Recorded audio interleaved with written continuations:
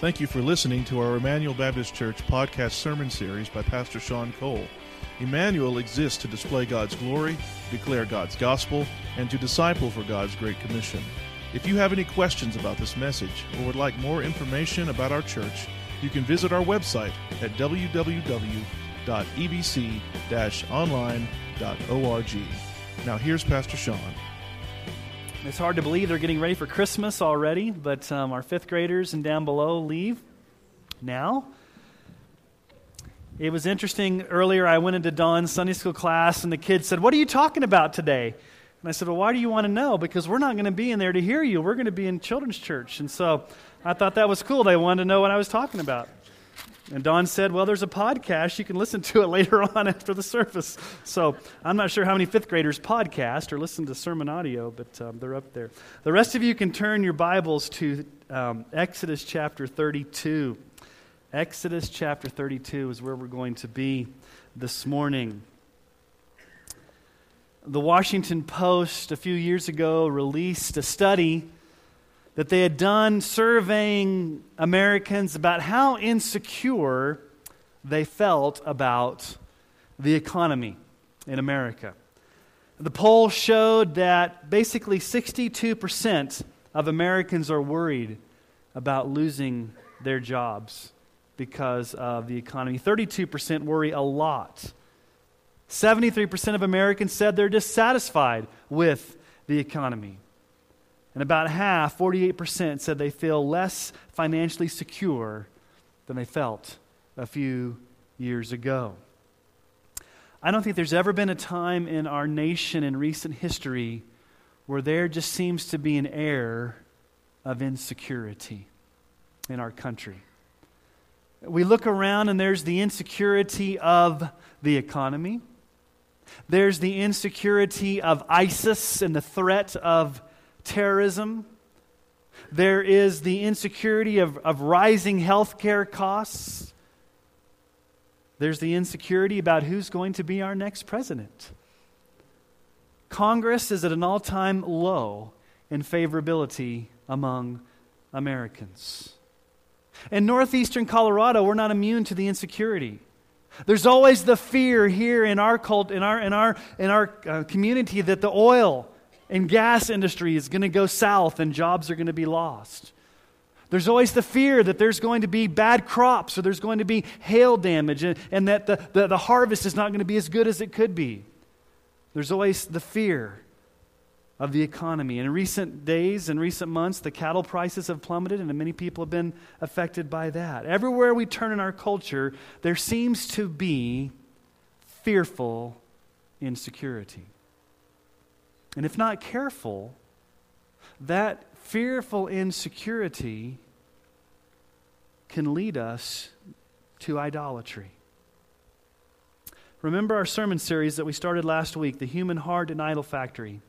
It comes from a famous quote by John Calvin in his Institutes of the Christian Religion. He says this: "The human mind is a perpetual factory of idols. Men have in almost all ages since the world began set up imaginary idols before their eyes to take the place of God." A perpetual idol factory. In our key verse that we looked at last week, and it's the verse we're going to look at as just the key verse that holds everything together, is from 1 John. It's the very last verse of 1 John 5:21. "Little children, keep yourself from idols." Keep yourself from idols. Last week we looked at Romans chapter 1. And we saw how Paul defined idolatry. And if you remember, idolatry is suppressing the truth of God and exchanging it for something that He's created. The key word we looked at last week was the great exchange. You're exchanging God's glory. You're exchanging God's truth for a lie and for created things. That's what idolatry is at its core. And here's the issue. Idolatry can be something good. It could be a good thing that you're exchanging the glory of God for. It could be a family member. It could be a spouse. It could be a job. It could be a career. It could be something good that you're making the exchange for. It could be something bad, like sexual immorality or materialism or consumerism. See, here's the great horror of idolatry. Here's what happens. Instead of Christ being your all in all, You trade him in for a substitute that you think will be your all in all, and that substitute never, ever satisfies you the way that Jesus does. And you eventually begin to look like what you worship.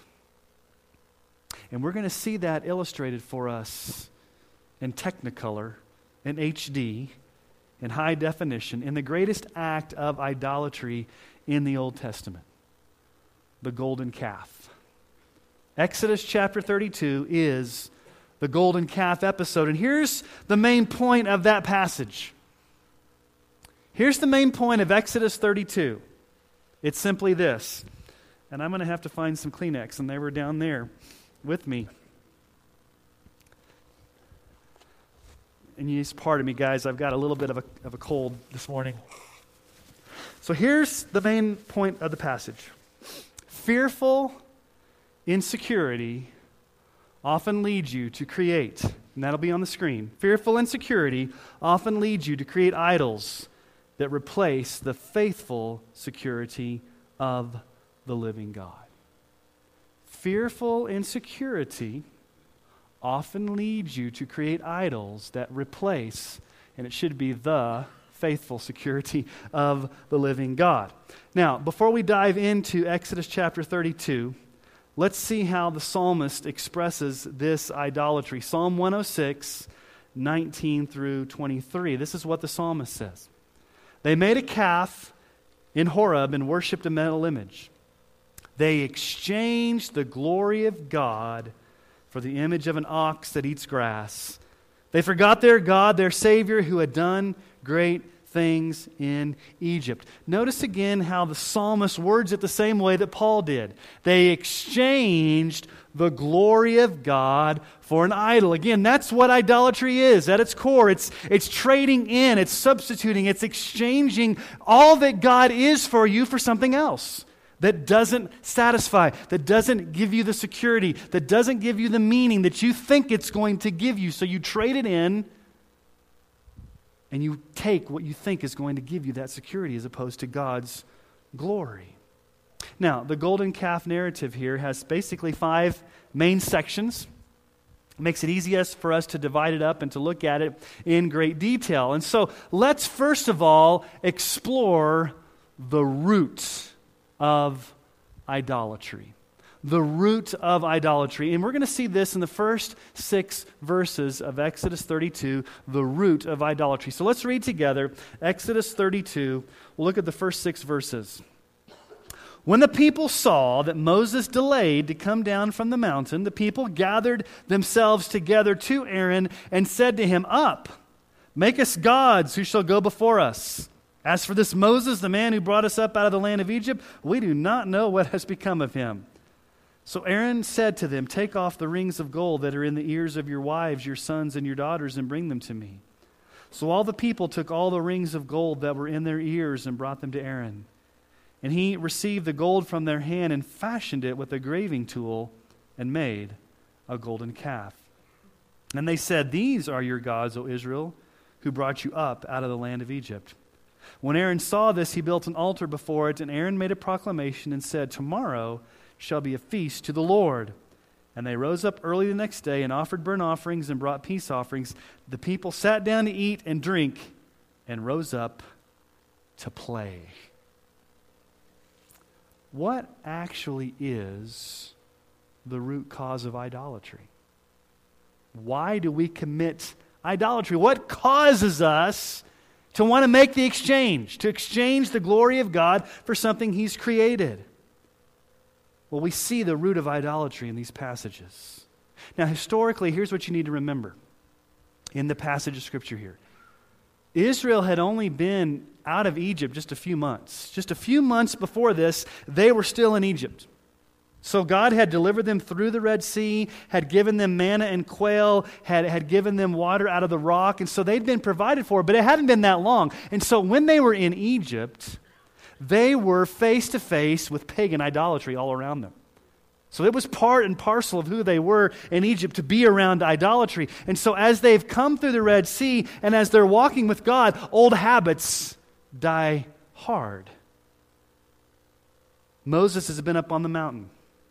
He's up on Mount Sinai. He's been up there for 40 days. And he's getting instructions specifically on how to build the tabernacle. And he's up there, and in their mind, he's delaying. He's not coming down in a timely fashion. And so the text there in verse 1 says, the people gathered themselves together to Aaron. Now, you don't get the force of this in your English translations, but when you go back and read the original Hebrew language, it really means they gathered themselves hostilely against Aaron. In other words, this was like a hostile takeover. It was a mob mentality. They were coming in their frustration. Here's what had happened. Impatience with Moses had led to frustration, which eventually led to anger. And so basically they mob rushed Aaron and said, make for us a golden calf. And here's the plaguing question. Why in the world would the people ask Aaron to make them an idol? Why were their hearts so quick to turn from the living God? And here's where we see the root cause of idolatry rear its ugly head. Here's what it was. It was a combination of impatience, frustration, and insecurity. And you can wrap that all together saying it was fearful insecurity that led them to create this idol. What had God promised them? The promised land. God had made a promise way back to Abraham. You're going to have a nation. You're going to be in a land flowing with milk and honey. You're going to conquer your enemies. You are going to be in the promised land. But are they there yet? No. And where's their leader? Who knows what's happened to this guy? He's up on the mountain. He's taken too long. We are insecure. We are impatient. We want what God has promised, so let's do it on our terms. Because we don't want to wait on the living God. We want to do it on our timetable. And here's also what had happened. Just a few days before this, the Amalekites had attacked them by surprise, and they were still reeling from being attacked. So it was a combination of all things. They're vulnerable of attack, they're impatient, they're frustrated, they're insecure. And when those things come together to create a perfect storm, idolatry pops up. When you're impatient, when you're insecure, when you're frustrated, when you're fearful, that's when you tend to want to create an idol. You see, they no longer trusted in the faithful security of an invisible God. They didn't walk by faith, they wanted to walk by sight. They wanted a tangible, physical God they could control. Instead of worshiping God on His terms, what were God's terms of worship? I will speak to you from the mountain with a voice. I will show up to you in a pillar of fire and a pillar of smoke, and that's the way I'm choosing to show up. That was not good enough for the Israelites. They wanted a God they could control, they could see, they could touch, they could feel, they could manipulate. And they weren't willing to worship God on His own timetable, on His own terms. So they gave in to the insecurity, the impatience, the frustration of not being in control. So what do? We'll exchange the glory of God and we'll create an idol because we're fearful. We're fearful. Now, many of us have many phobias. Let me see if some of you have some of these phobias this morning, because I'm sure some of you in this room have some of these phobias. I'm not going to ask you to raise your hands unless you want to, but I won't require you to. Anybody have paganophobia? It's the fear of beards. Taurophobia, the fear of bulls. Xenoglossophobia is the fear of foreign languages. Batophobia. Some of you are like, I know what batophobia is. It's fear of bats. No, it's fear of being close to high buildings. That's batophobia. I know some of you are in here. Most of them are probably in that room over there that they've left. But some of you may have didascalinophobia. It's the fear of school. Some of you have that.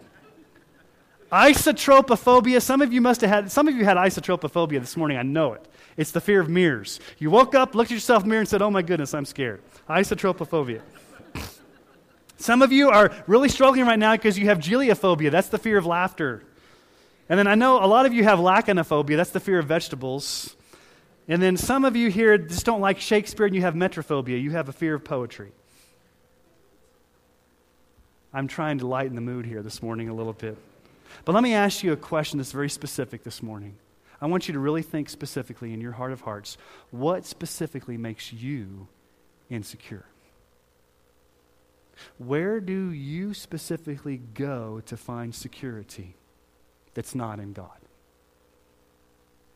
Do you find it hard to live by faith and not by sight in an invisible God?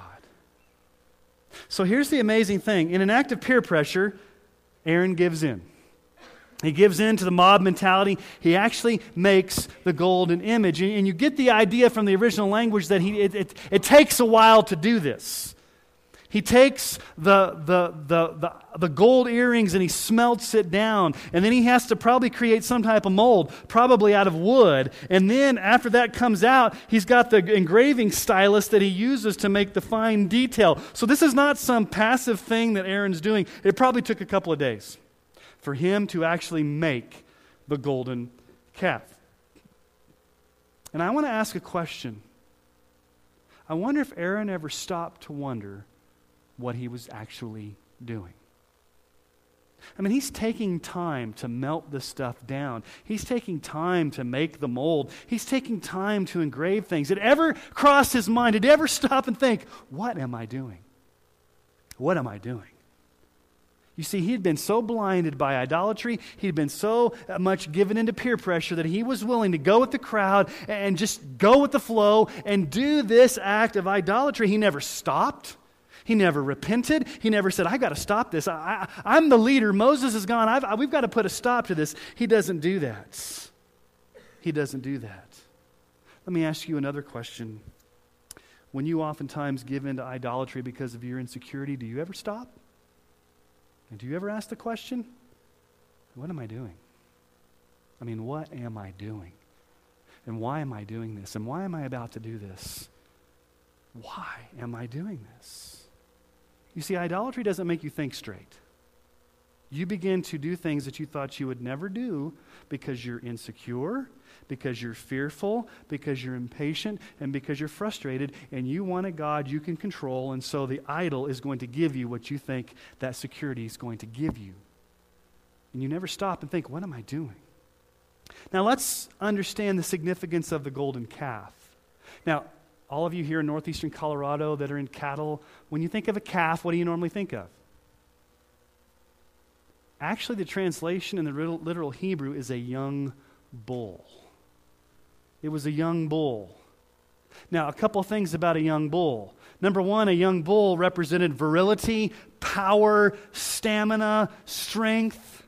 That's what the young bull represented. But also, the bull was the chief deity of pagan Egyptian mythology. So they are making a pagan Egyptian god, and a god that's supposed to be powerful and virile and strength.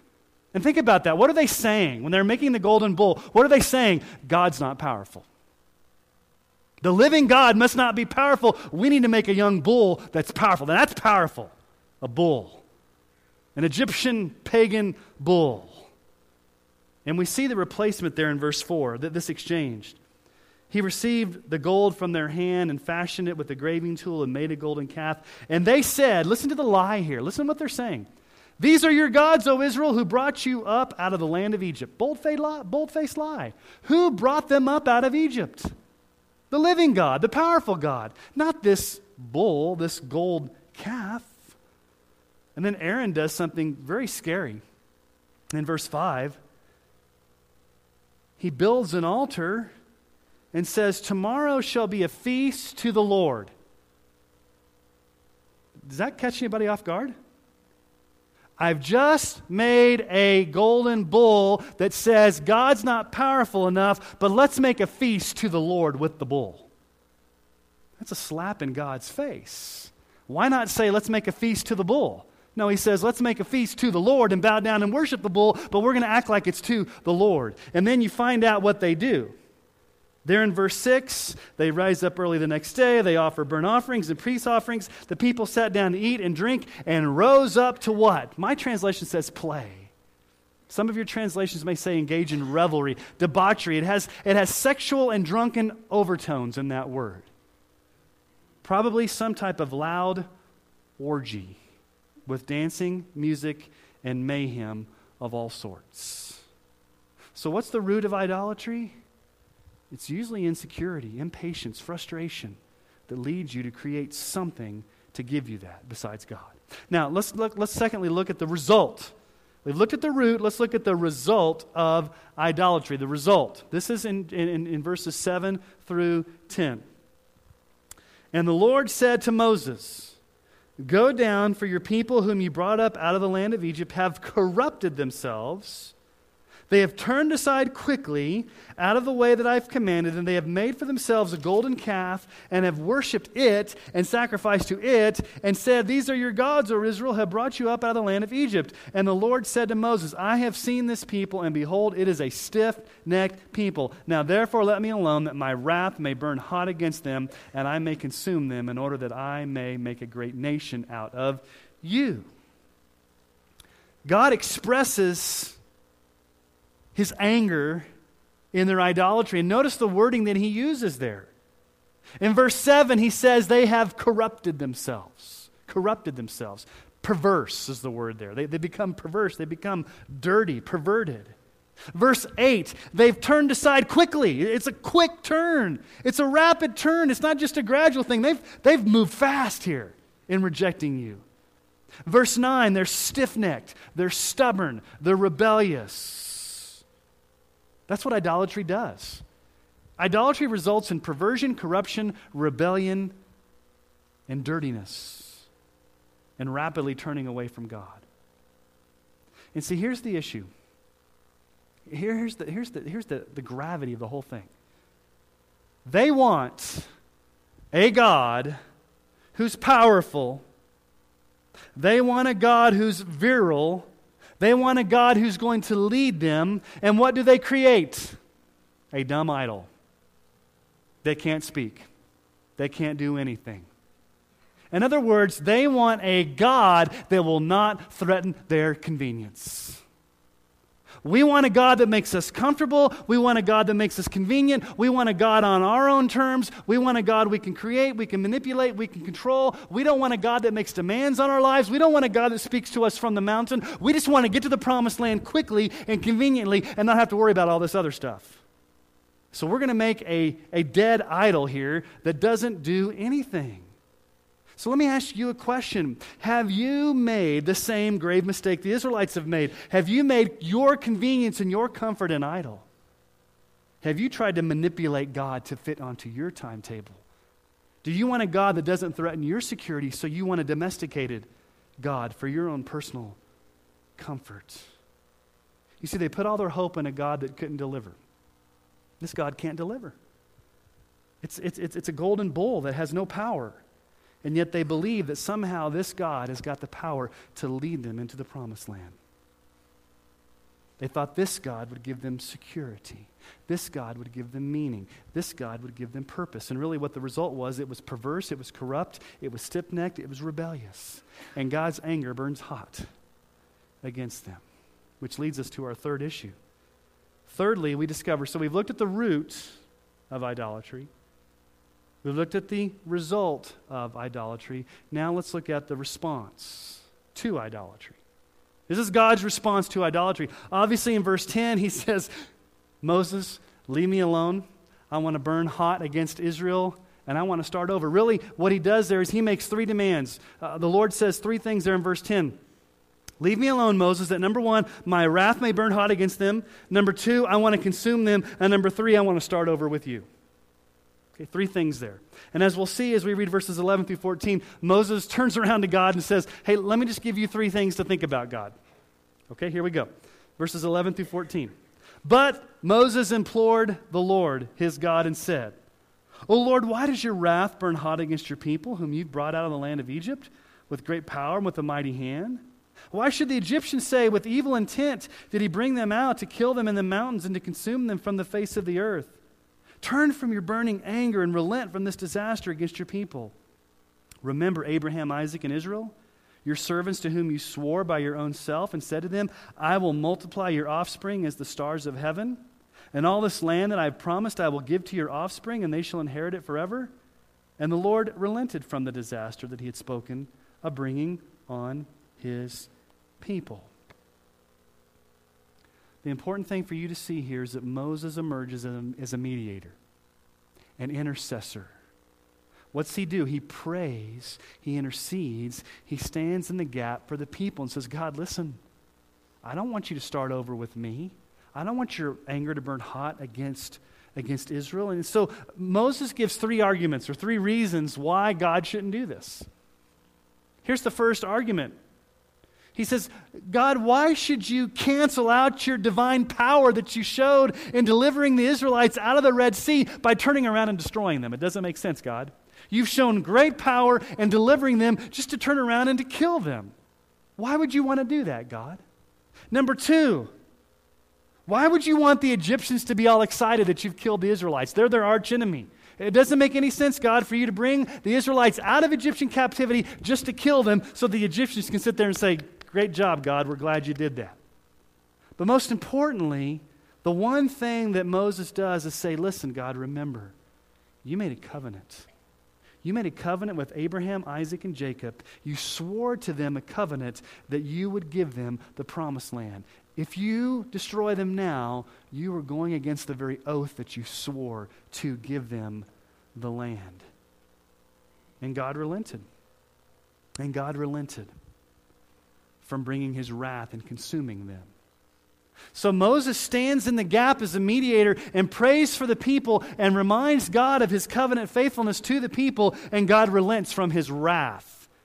God does not destroy them. God does not burn against them. God does not start over with Moses. But just because God says, I'm relenting from my wrath, doesn't mean that God doesn't bring his fatherly discipline. Let's see discipline here. The fourth thing I want us to see here is the opportunity to repent from idolatry. So we've seen the root of idolatry, the result of idolatry, the response to idolatry. Now let's see the opportunity to repent from idolatry. This is the longest section, but let's read verses 15 through 29. Then Moses turned and went down from the mountain with the 2 tablets of the testimony in his hand. Tablets that were written on both sides, on the front and on the back they were written. The tablets were the work of God, and the writing was the writing of God, engraved on the tablets. When Joshua heard the noise of the people as they shouted, he said to Moses, there's a noise of war in the camp. But he said, it's not the sound of shouting for victory, or the sound of the cry of defeat, but the sound of singing that I hear. And as soon as he came near the camp and saw the calf and the dancing, Moses' anger burned hot, and he threw the tablets out of his hands and broke them at the foot of the mountain. He took the calf they had made and burned it with fire and ground it to powder and scattered it on the water and made the people of Israel drink it. And Moses said to Aaron, what did this people do to you that you've brought up such a great sin upon them? And Aaron said, let not the anger of my Lord burn hot. You know the people. They're set on evil. For they said to me, make us gods who shall go before us. And as for this Moses, the man who brought us up out of the land of Egypt, we do not know what's become of him. And so I said, let anyone have gold, take it off. So they gave it to me, and I threw it in the fire, and poof, out came this calf. Paraphrasing a little bit, but I think that's the point. And Moses saw that the people had broken loose, for Aaron had let them break loose to the derision of their enemies. Then Moses stood in the gate of the camp and said, who is on the Lord's side? Come to me. And all the sons of Levi gathered around him. And he said to them, thus says the Lord God of Israel, put your sword on your side, each of you, and go to and fro from gate to gate throughout the camp. And each of you kill his brother and his companion and his neighbor. And the sons of Levi did according to the word of Moses. And that day about 3,000 men of the people fell. And Moses said, today you've been ordained for the service of the Lord, each one at the cost of his own son and of his brother, so that he might bestow a blessing upon you this day. Now, Moses and Joshua come down the mountain, and what do they hear? Sounds like a battle. Sounds like just this loud noise. And really, think about in your mind what probably was going on. Think about the sounds of revelry, drinking songs, people partying, women screaming because men are chasing them, men getting in fights over women, men getting in fights over food, men getting in fights over drink. There's just mayhem going all over the place. And Joshua's thinking, man, there must be a battle going on down there. He says, Moses, it's not a battle. The people are singing. There's mayhem going on down there. That's why it's so loud. And verse 19 is very significant. What do we see in verse 19? As soon as he came near the camp and saw the calf and the dancing, Moses' anger burned hot, and he threw the tablets out of his hands and broke them at the foot of the mountain. Now, we know at times Moses could have anger issues, but I don't think this is where he's erupting with out-of-control anger. I think this is a very strategic, I think this is a very symbolic, I think this is a very premeditated act that he does to let the whole nation know something. He goes to the base of the mountain where they had pledged just days before that they would give God their full allegiance, and Moses stands up symbolically in front of everybody and throws down the covenant, breaks it in two as a symbolic and powerful way to tell the people, you've just broken the covenant with your God. It's broken. The covenant is physically broken the way that you have physically and spiritually broken it by your idolatry. And I'm doing it on the base of this mountain because just days earlier, at the base of this mountain, you said that you would worship the Lord. Listen to what Exodus 19, 7-8 says. Moses came and called the elders of the people of Israel and set before them all these words that the Lord had commanded. And all the people answered together and said, all that the Lord has spoken, we will do. All that the Lord has spoken, we will do in unison, one people. And Moses says, just days before, you had pledged that, and now you've broken your covenant. And then in an act of discipline, Moses does something very interesting. He's like, I'm going to get rid of this idol. I could have gone and just burned up this idol and taken it out to a burn pit or something outside the camp. But I'm going to do something different. I'm going to make you drink it. So he grinds up the golden calf and puts it in their drinking water. Now, we don't know how Moses did this. I don't know if he made everybody line up and drink it, or it could have just been, it was their drinking water. And every time they drank it, and it tasted nasty, it was a reminder that that idol that you had was nasty. And that pardon the graphic, but that stuff's going to go through you and come out. And it's going to be nasty to remind you just how nasty that idol was and how nasty it was that you broke the covenant. And then Moses confronts Aaron in verses 21-24, and Aaron takes no accountability. Aaron's this innocent bystander. Moses, you know the people. Moses, it's the people. He plays the blame game. And then he's just like, it's like, this calf just kind of just appeared, Moses. I really don't know. I mean, I threw it in the fire, and then just out it came. No, Aaron, it took you a couple days to do that. And you fashioned it, and you took the stylus and the engraving tool, and you made the detail. You've been blinded into peer pressure. You're playing the blame game. You're not taking personal responsibility. You're justifying yourself. It's the people. It's somebody else. I'm a victim. How often do you do that? When you're caught in sin, do you play the blame game? Oh, I'm just a victim. It's just my circumstances. I was just born that way. It's somebody else's fault. It just kind of happened. That's the same game Aaron's playing with Moses. And look at verse 25. Very interesting language there. Verse 25. And Moses saw the people had broken loose. Broken loose.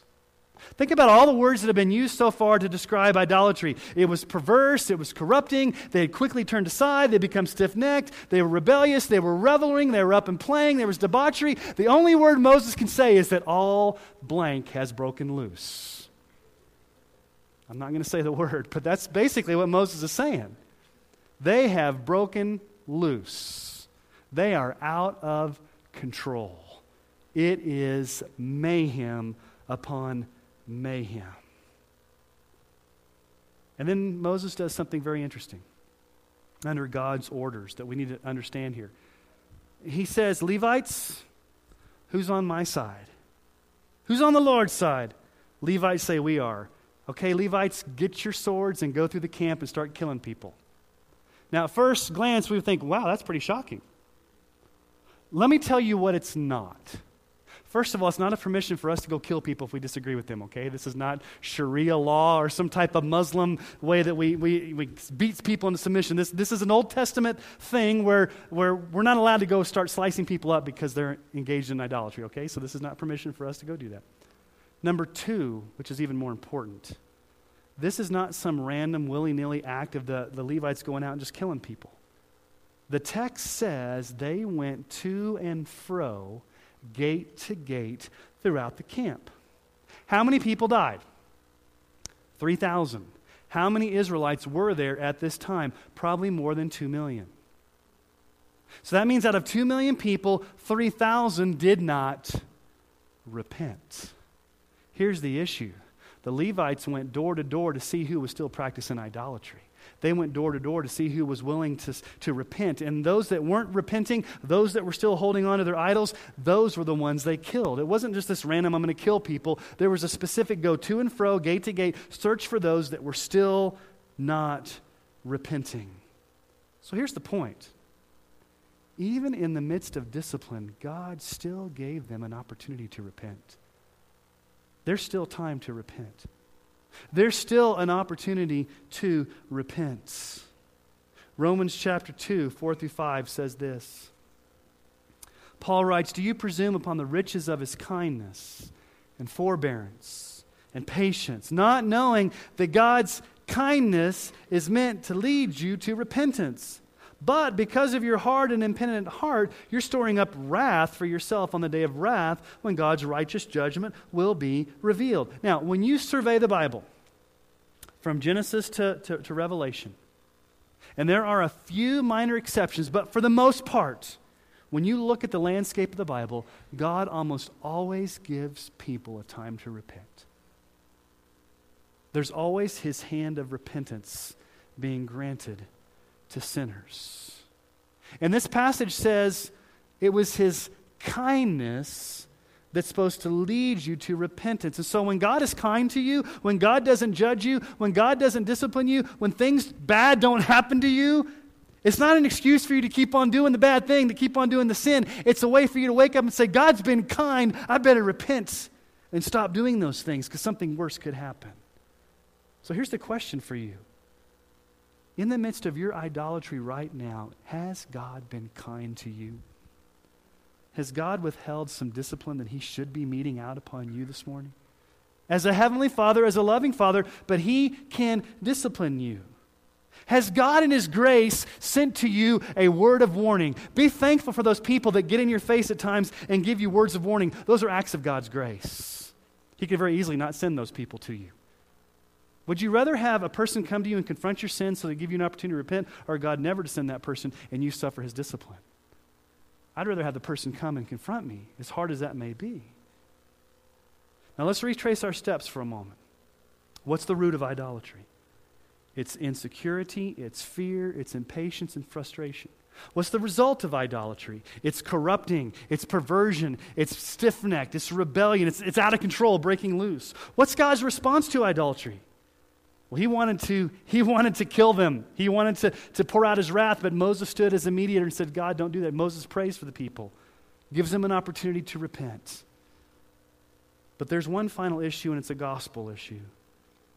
We've seen the root. We've seen the result. We've seen the response. We've seen the repentance. Now, finally, let's see the Redeemer of your idolatry. Verses 30-35. The next day Moses said to the people, "You've sinned a great sin. And now I will go up to the Lord. Perhaps I can make atonement for your sin." So Moses returned to the Lord and said, "Alas, this people has sinned a great sin. They have made for themselves gods of gold. But now if you will forgive their sin, but if not, please blot me out of your book that you've written." But the Lord said to Moses, "Whoever has sinned against me, I will blot out of my book. But now go lead the people to the place about which I have spoken to you. Behold, my angel shall go before you. Nevertheless, in the day when I visit, I will visit their sin upon them."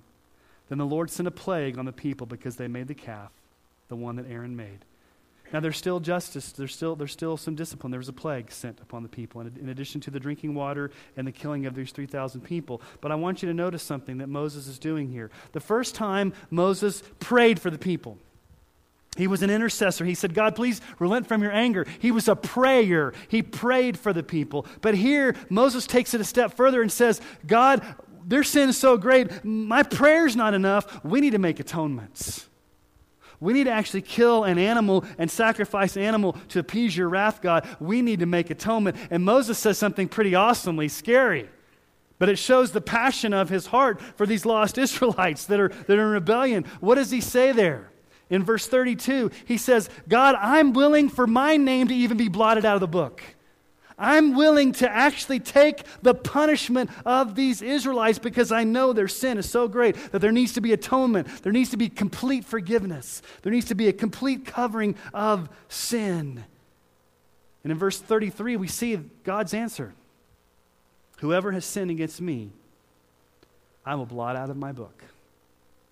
That's a serious charge. If you have sinned against God, you will die.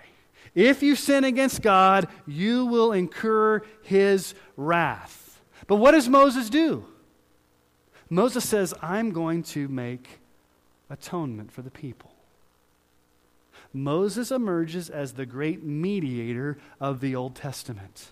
He prayed for the people. He made atonement for the people. All throughout the book of Genesis, Exodus, Exodus through Deuteronomy, Moses is praying for the people, making atonement for the people. Praying for the people, making atonement for the people, so that God's anger does not burn against them. He's the great mediator of the Old Testament. Who's the great mediator of the New Testament? Jesus Christ. And Jesus Christ made a full atonement on the cross to do what? To save us from the wrath of God. Jesus is the only one qualified to stand in our gap, to stand in our place, to be the representative. Jesus is the only one qualified to be there and say, I will incur all of your wrath, God. Blot my name out. I will take all of the punishment. Jesus is the only one qualified to do that. And when He did that on the cross, He made atonement. And He cried out, it is finished. It's a complete atonement. He stood in the gap so your sins could be forgiven, so you could have a right relationship with God, so that you would not have to experience eternal punishment away from the presence of God forever. Paul says it this way in 1 Timothy 2, 5 through 6. For there is one God, and there is one mediator between God and men, the man Christ Jesus, who gave Himself as a ransom for all, which is the testimony given at the proper time. There's one mediator. His name is Jesus. So here's what the danger of idolatry happens when we look at this passage of Scripture. Fearful insecurity oftentimes leads you to replace God for an idol. And what does God give you? God gives you faithful security. You see, you commit idolatry when you're afraid, when you're insecure, when you're fearful, when your comfort is threatened, when you're impatient, when you want to see physical proof of God working in your life and you don't want to live by faith, you want to live by sight. And what happens is you begin to make this damning exchange. You say in your heart of hearts, everything that I can have in Christ is not enough for me. His joy, His peace, His security, His comfort, His majesty, His beauty, His glory is not enough for me. So I'm going to exchange all that Christ is for something that I've created to give me what I think He can give me. And so I'm going to find security and comfort and joy and peace. I'm going to try to find it in these idols, but every time I do that, these idols come up short, and my heart is empty, and I want to cling to something, but I want to cling to these idols instead of clinging to Jesus. That's a damning exchange. Because basically what you're saying is Jesus is not enough. Only Jesus, by His grace, can overcome that root of idolatry. Only He can give you the security that you're looking for. Only Jesus can overcome the result of idolatry. Only He can overcome that perversion, that corruption, and that rebellion. Only He can give you the heart to repent and turn toward the Lord. Only Jesus is your Redeemer. And so here's what happens.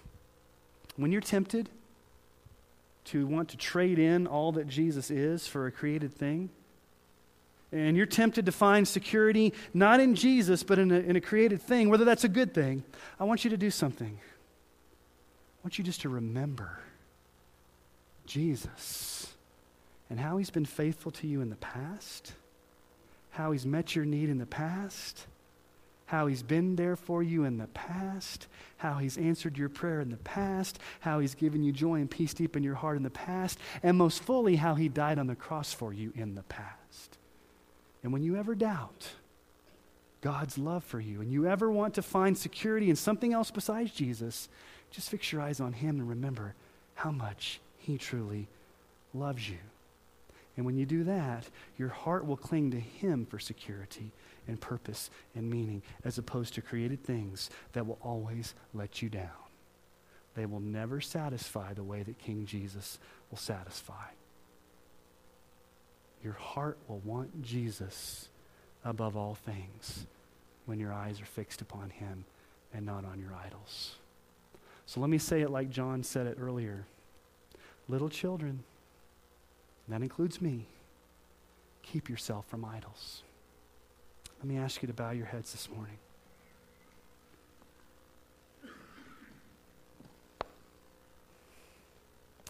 Is there an idol in your heart that you're clinging to, that you need to repent of this morning? Is there an idol that you're trying to find security in that's not Jesus?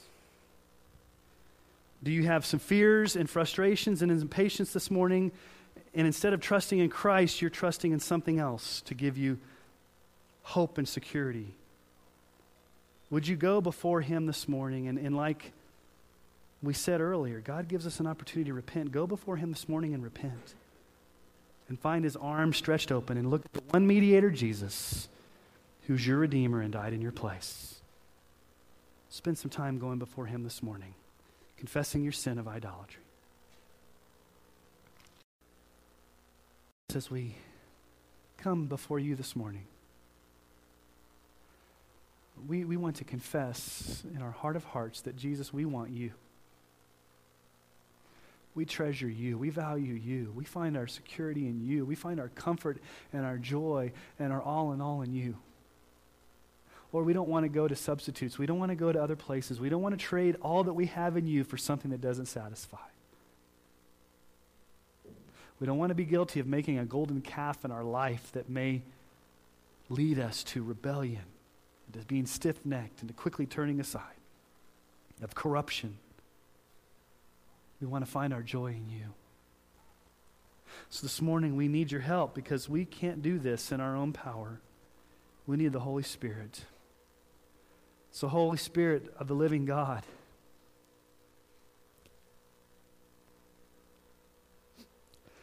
would you fall fresh on us this morning? Would you turn our hearts back to God? Would you grant us repentance? Would you give us the strength to be able to turn from our idols and trust in the living God? Holy Spirit, would you open our eyes to the beauty of all that Jesus is for us? And will we be so captivated and so amazed by that nothing else in this world would compare? And that we wouldn't want to go anyplace else, because we found everything that we need, everything our heart desires in you, Jesus. Thank you for your love.